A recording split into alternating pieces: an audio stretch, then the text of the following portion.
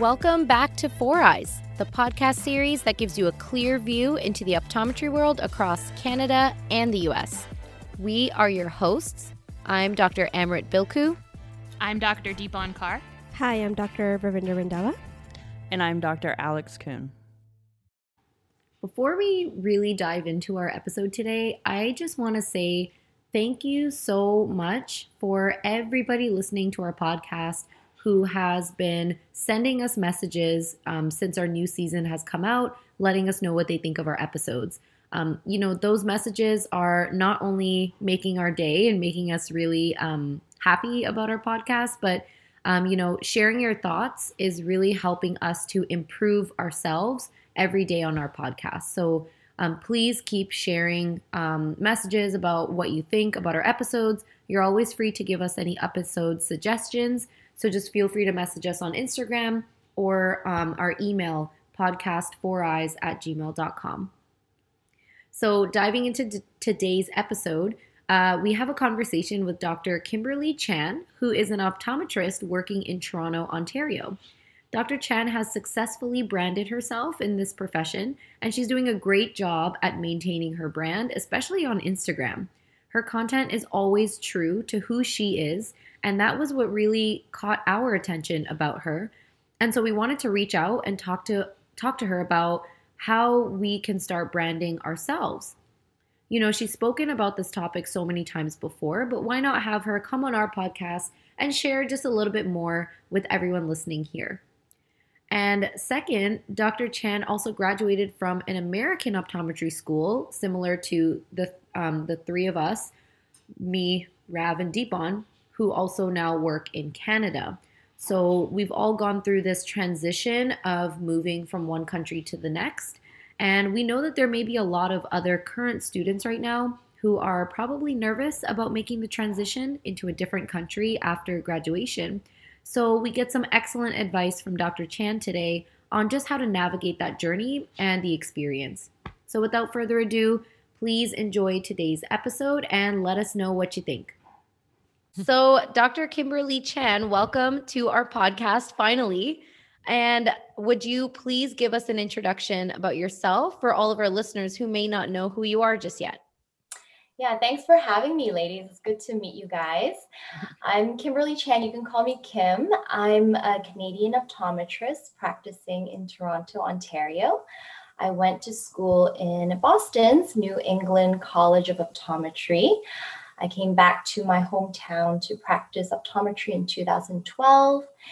After practicing for several years, I felt that I could do more for our community in optometry and raising awareness for our profession and just to talk more about what we do in our field of work. So I started sharing and posting on social media through Dr. Kimberly Chan on Instagram in hopes of just sharing my passion of optometry and life outside of it and connect with like-minded others like you guys and just building this nice community for healthcare professionals or students who are joining us. So I guess that's how we all got connected. And again, thank you for having me here. Yeah, thanks for coming. So in your opinion, what do you think are some differences between the Canadian and the American optometry, mainly in terms of practicing? So I believe that whether you are attending school in Canada or in the States, the role of optometrists should be the same, which is to provide the highest level care to the standard that's set by your college. So that being said, you'll notice that the scopes of practice may be very different depending on where you work. So for myself personally, the difference that I saw was in drugs and therapeutics, because when I went to school, Canadian optometrists could not prescribe any topical drugs or oral medications. So only in 2012 was when we were finally allowed to prescribe. So at that time, the existing doctors had to take, more courses, certification in therapeutics in order to treat, eye infections, glaucoma. Now, of course, we have expanded our scope and different medication that we can prescribe here in Ontario we're definitely still working on, adding more to the list. Yeah. But I don't know if you've heard, but just recently in Massachusetts, optometrists also finally can prescribe and treat glaucoma, which is shocking that they can't. Huge. Yeah, that's huge.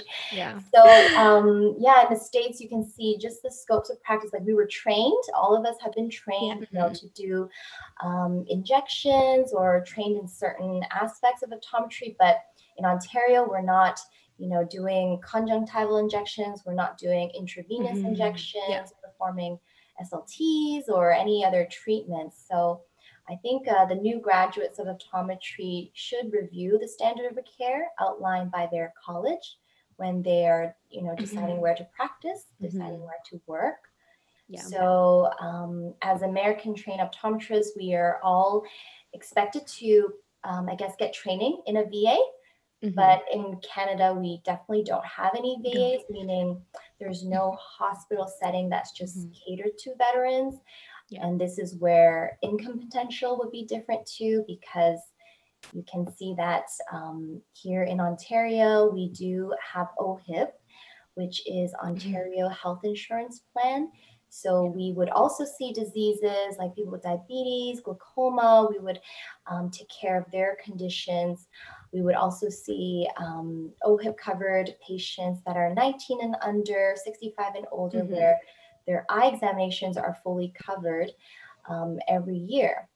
It's important to think about where you practice, because if you see a lot of OHIP patients, so in your day, you might see a lot of government covered eye exam, which you don't actually get paid the same amount as you would when you see a self-paying.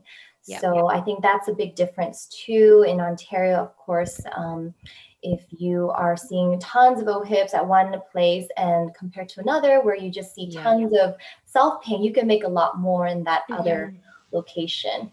And so in the States, they also have different types of insurances that you cover. So I know that maybe if you take certain insurance types, you'll see that demographic of patients, and you get paid differently depending on the procedure. So you're billing for procedures rather than, they're just standard full eye exam type of fee.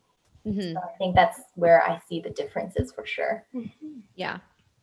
So Kim, speaking of like the different scope of practice across the provinces, and we just kind of discussed insurance and salaries and everything, what resources did you use to help you adjust to, Canadian optometry, the Canadian optometry world after graduating from optometry school? So how did you find out all this information about like OHIP, the insurance, like salaries and all that other info? So there definitely was a transition process, but it's not that hard to manage, because luckily I lived here in Ontario before I went to the States. So coming back, I was a little bit more familiar with it, but I do have some suggestions for those that are transitioning. Number one, you have to be very proactive, and number two, you have to stay connected. So what I mean by being proactive is that, so I know I went to the States, but I am planning to come back to Canada. So before even getting my license or before knowing my board exam scores, I already reached out to all the neighborhood clinics that I know I might want to practice at, or I reach out to my previous mentors that I worked for, and just to let them know, oh, I'm getting my license soon, I'm coming back. So definitely be more proactive about, finding job opportunities and getting answers where you, are looking for help. And also, because there wasn't a lot of resources I found at that time, for me, a way to stay connected was through my college. So knowing what my college guidelines were. So for example, the Ontario College of Optometry website, what the requirements are to get a license here. So make sure you have a checklist of all the things that you need to have in order before applying, or know the important dates like your admission deadlines or registration deadlines, because you have to take those crucial board exams or jurisprudence exams. You might want to join your optometry association too, because that, as a new graduate, you can find a lot of career posting, job posting.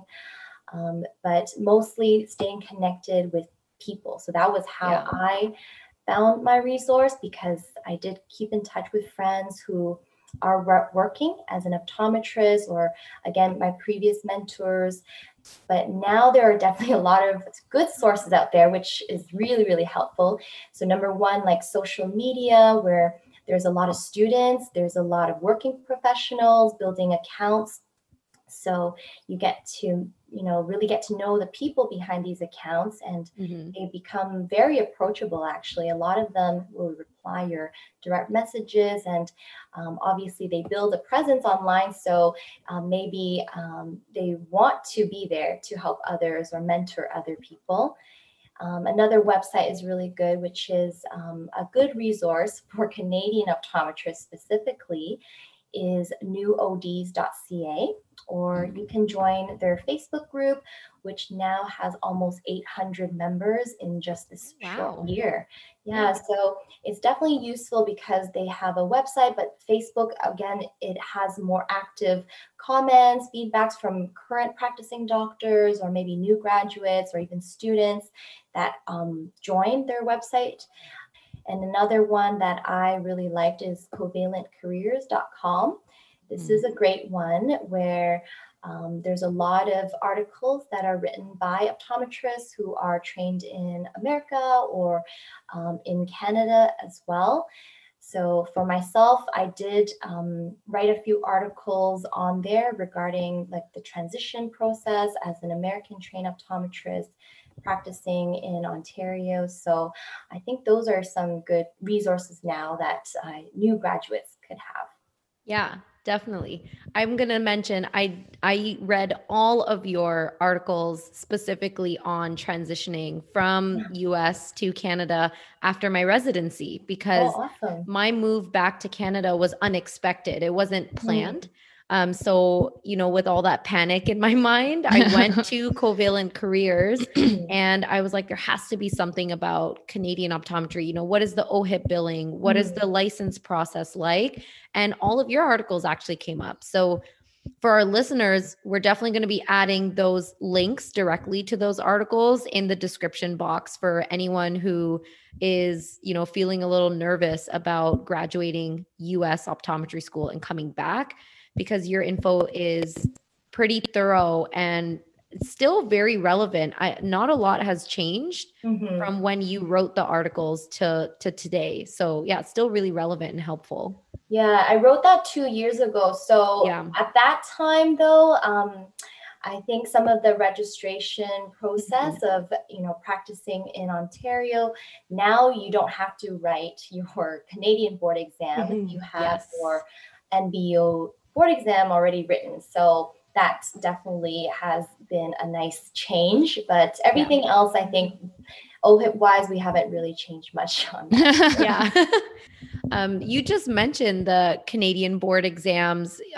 So what's your opinion on the fact that now Canadian students that are doing US optometry, they can come in and get their license with just their US board exams?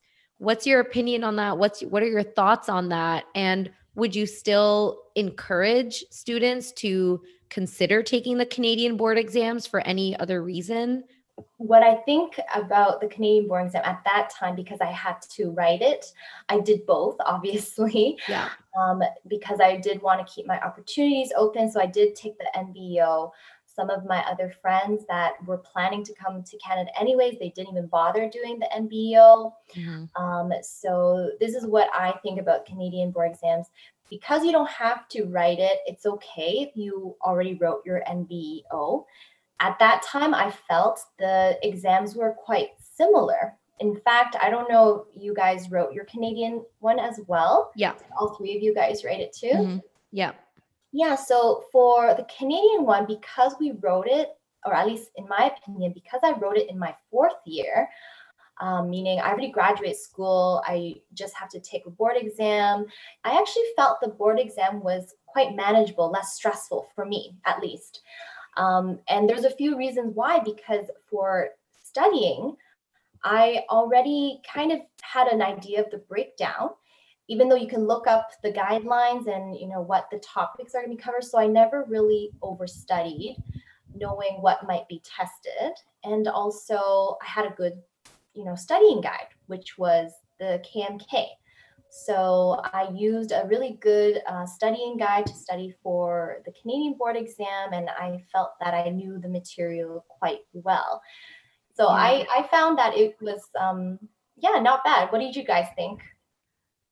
I think you're really positive about this. Yeah, I think we might have felt the exact opposite. Yeah, I don't think I've ever felt so unprepared for an exam, for the Canadian boards exam. I think it was, but also I think we were more stressed for it because we took our Canadian board exam in our third year.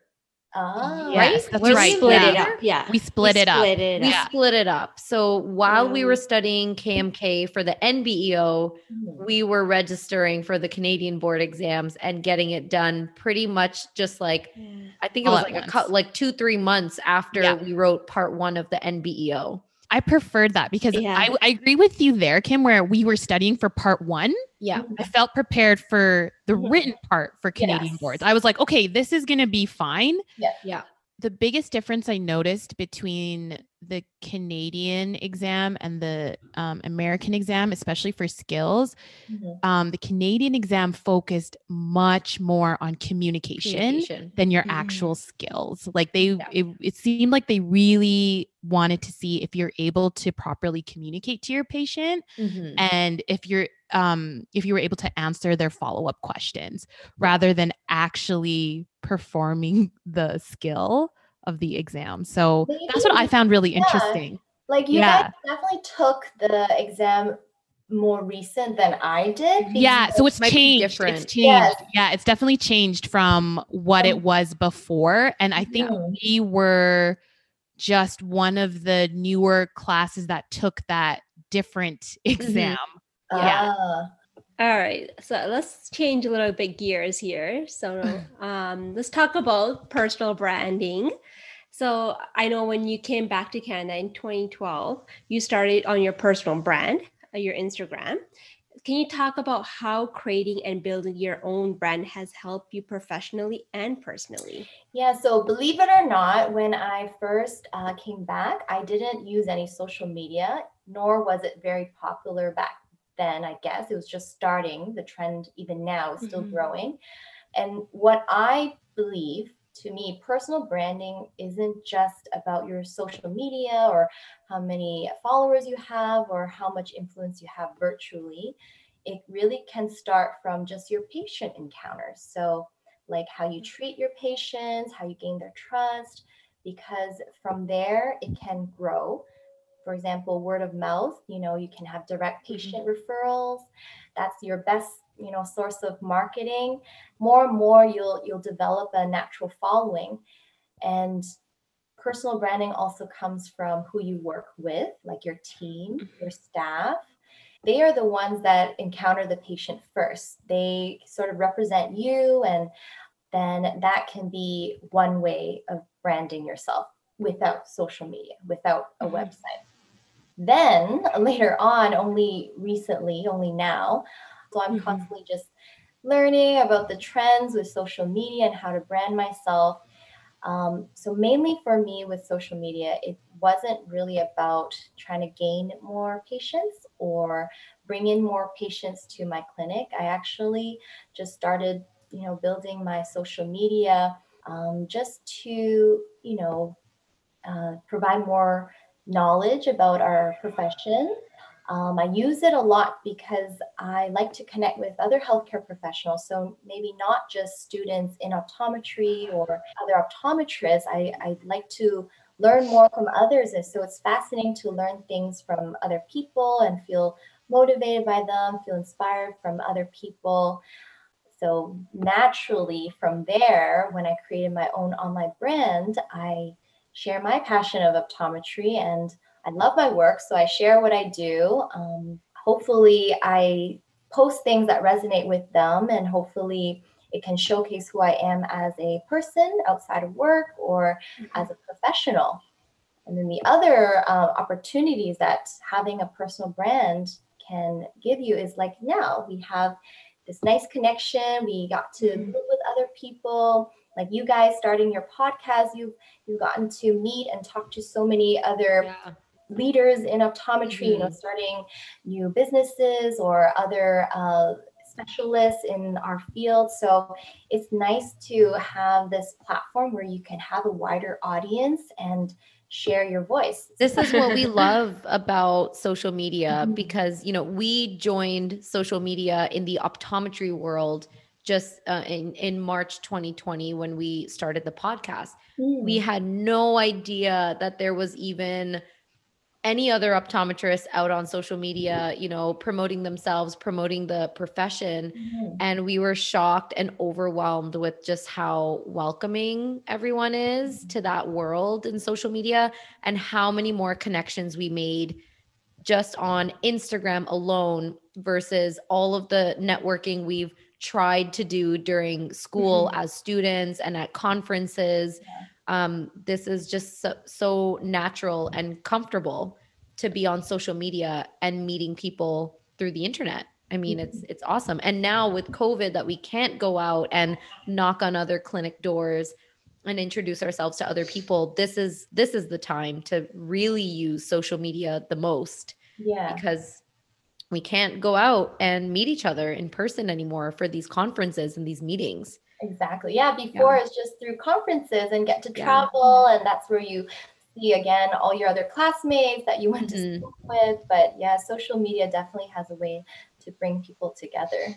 So speaking of how social media has changed, so the concept of developing and growing your own social media brand has definitely evolved in the past few years, right? So if we think about it, previously, eye care professionals would think about social media branding or their own websites when they owned their own clinic, right? But now people are developing their own social media brands as early as being an OD student or even before getting into optometry school. So in your opinion, how important is starting your own brand this early? So obviously for optometry school, we weren't taught really, nor was all the lectures really focused on branding and marketing and the business side. So this is what I believe. You can create your own opportunities and you don't have to follow others or stick to the traditional route of, again, just branding when you have your own clinic or, building a website when you do work for your own practice. You can design and create your own future career path. So with the growing trend of social media, I believe you can build a very good public image, and I see how much it can open doors and opportunities for you when it comes to your professional side, as long as you have like a good approach and use it responsibly. So whether you're a student or a new graduate, you have to keep in mind that there are benefits of showcasing your professional side or your journey as a student, but you have to be mindful. There are pitfalls and risk of also developing your online brand. So the approaches in maintaining your public image and voice, you should respect the standards of the professional. So always keep that in mind. I think that I'm glad personally that I didn't have Instagram or have to think about branding myself in my early days because, as an optometry school, you already have to, study so much. You're so overwhelmed with everything. So imagine on the side, you're also, trying to keep up with, all the trends in social media. It can be a lot as a student. So like you guys were saying, you didn't start this until, recently, until this year. But you guys come up with the idea of doing a podcast as students? Did you guys kind of? No, this was like, I think if you asked us a year ago, if we were going to do this, we'd be like, no, why? We don't even want to talk to each other for that long. No. Like for some people, it really works out that, better that they do this maybe later. or some early on, maybe they were doing it as a passion project aside from school. It's so overwhelming, but they are taking the fun part about optometry and being a student and starting to brand themselves. So I do believe that it could be manageable as long as they can handle school and, the online world.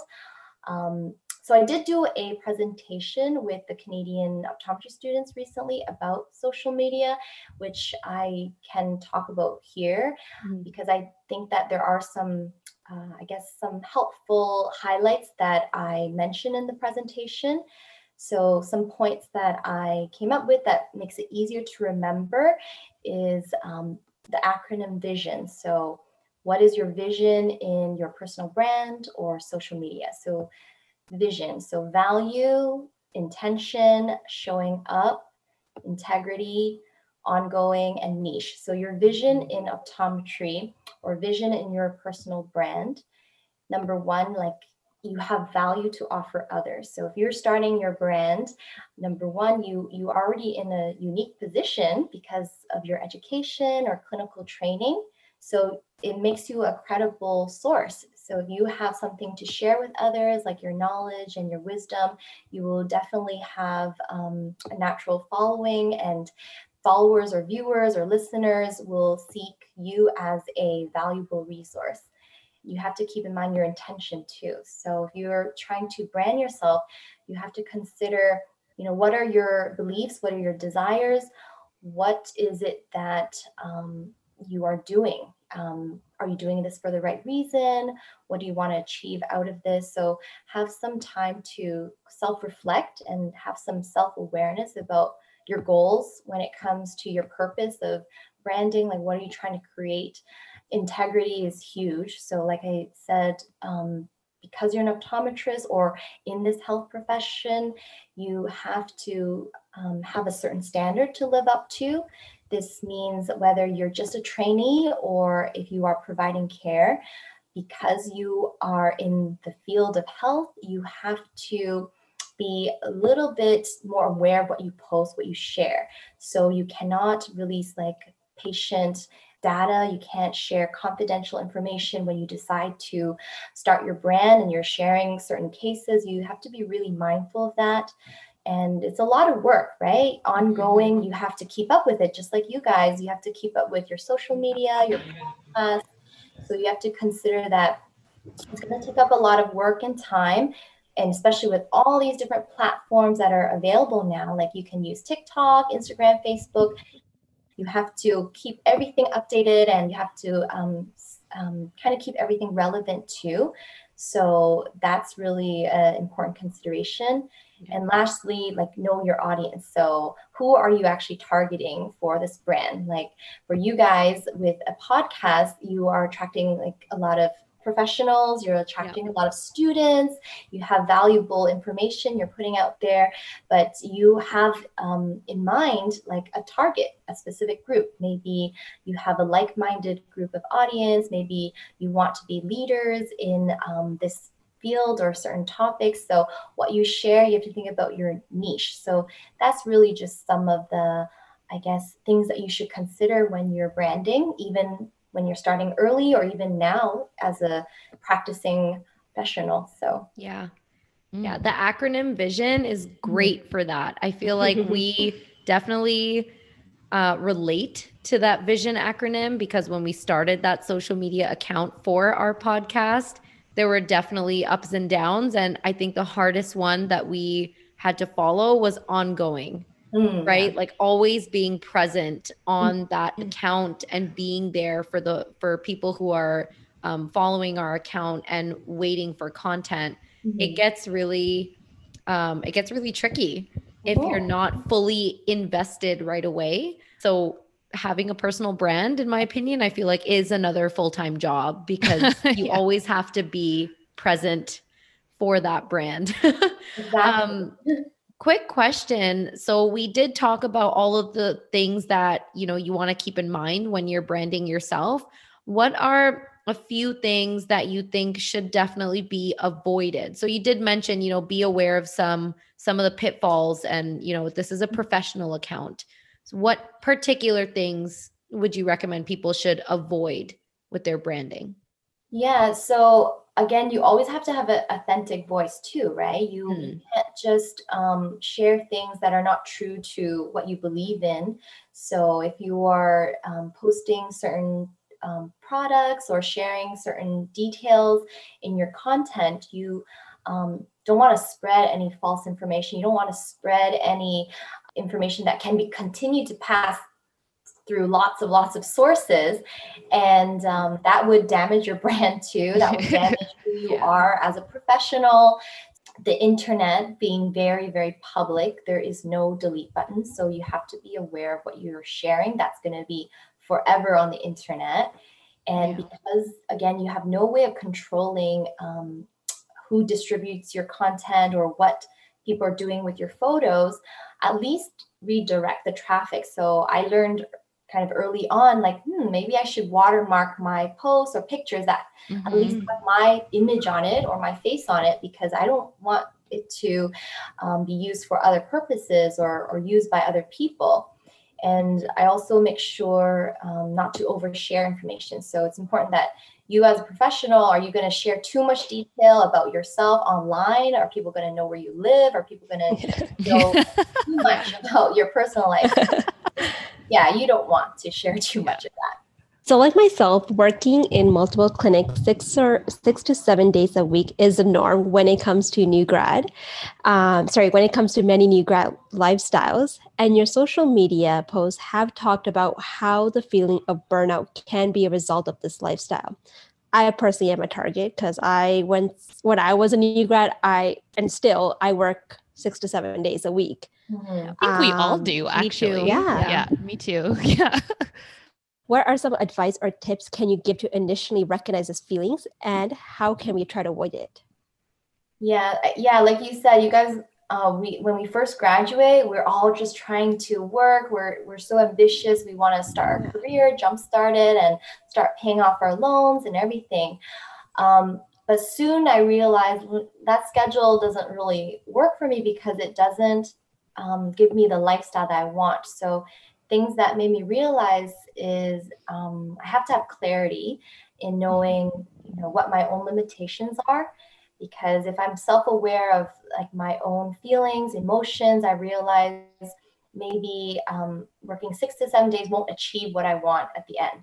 But if working 6 to 7 days, maybe you give yourself a timeline, you just want to do this for maybe 1 or 2 years until you pay off your loan, or until you get enough money to maybe start your practice or gain enough experience. Like at least give yourself a timeline if you're going to be doing that, and realize when it's not working out for you anymore. So for myself personally, and maybe like many people, we have like a go mentality. So we're just ready to do everything. But, in optometry, after working for a while, I can still try to manage all of that busy lifestyle.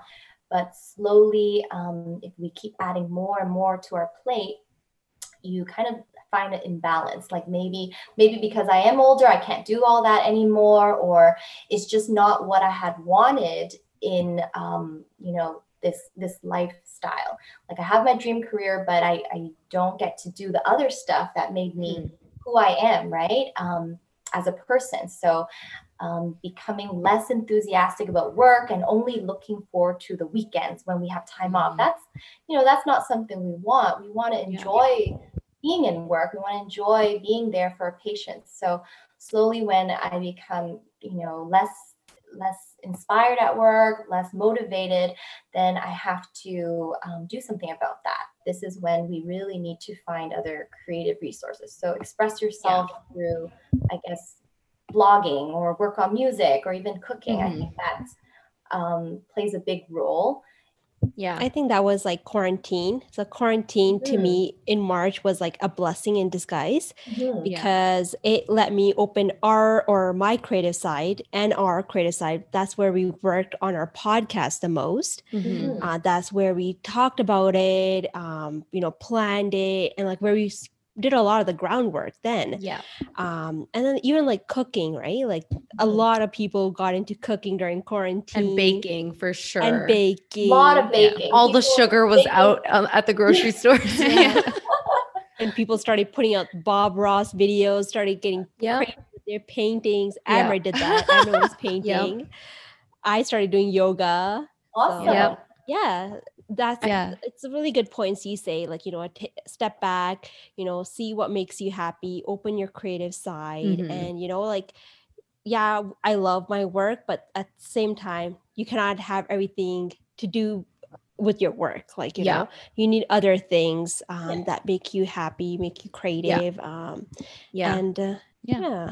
I feel like some people might be listening to this, like, how would I identify burnout? Because, you're always just on go. And I know for me personally, the moment I know when I'm going to be burnt out is when I wake up in the morning and I'm dreading going to work. Like, absolutely dreading, where I'm sitting in bed and I'm like, I don't want to go today. And that is the first sign where it's, okay, you've worked too much. You're there too many days a week, because now you're getting really fed up with it. So that's the day you need to call in sick and just not go in. For sure. You need a mental health day. You love your career, you love your job, you love what you're doing, obviously, but it's like you're not inspired, or you're not excited about work anymore. So you only want to have the weekend come sooner. So that's not good. Well, when we work 7 days a week, there's no weekend that we're waiting for. So all I'm waiting for is the day when I say, oh, I don't want to go into work today. Because every day I don't feel that way. But then the moment that comes, I think about it and I say, why do I not want to go to work today? I go to this clinic every week. And it's always fine. Why am I dreading it now, today, in this month? That's why I'm dreading it. I'm probably burning out without realizing right away. So that's why you have to be more self-aware of your emotions too, your feelings, because if you can't recognize the signs, then you don't know what you actually need. Yeah, I think this is like one of the biggest struggles that new grads have when they come out of graduation, because they think like, okay, I'm just going to pay off my loans, work 6 to 7 days a week. It'll be fine for the first like 2 or 3 years. I'm just going to do that. And then, after the first 6 months, you're even like, what is happening? Like, I don't know what this feeling is. Like, why do I not like my job anymore? It's not that. It's just that you're just burnt out. You're just mentally fatigued. Just need a break. Yeah. Well, Kim, you gave us so much valuable information today. So we want to thank you again for coming on. We hope our listeners learned a lot and felt a better connection with you if they don't already, have you on social media and know about you. So I hope that this really helps a lot of those Canadian optometry students that are wanting to come back to Canada, because, this is also what our podcast is mainly about. We want to help that transition between both countries. And everything that you said about personal branding is on point. I mean, it's exactly what we are still learning about, how to brand ourselves as our podcast. On social media and on Instagram. And I think the social media presentation that you give to all the new grads is a really great opportunity for students and new grads to dive in if that's something that they're interested in and thinking about. Yeah, thank you for having me and finally get to meet you guys and chat. Bye. Okay. Bye. Thank you to everyone for listening to 4 Eyes. If you enjoyed this episode, please be sure to subscribe and leave us a rating to give us feedback on how we're doing. You can also check us out on Instagram at 4 Eyes Optom for more content. Look out for new episodes every Wednesday. So until then, stay tuned.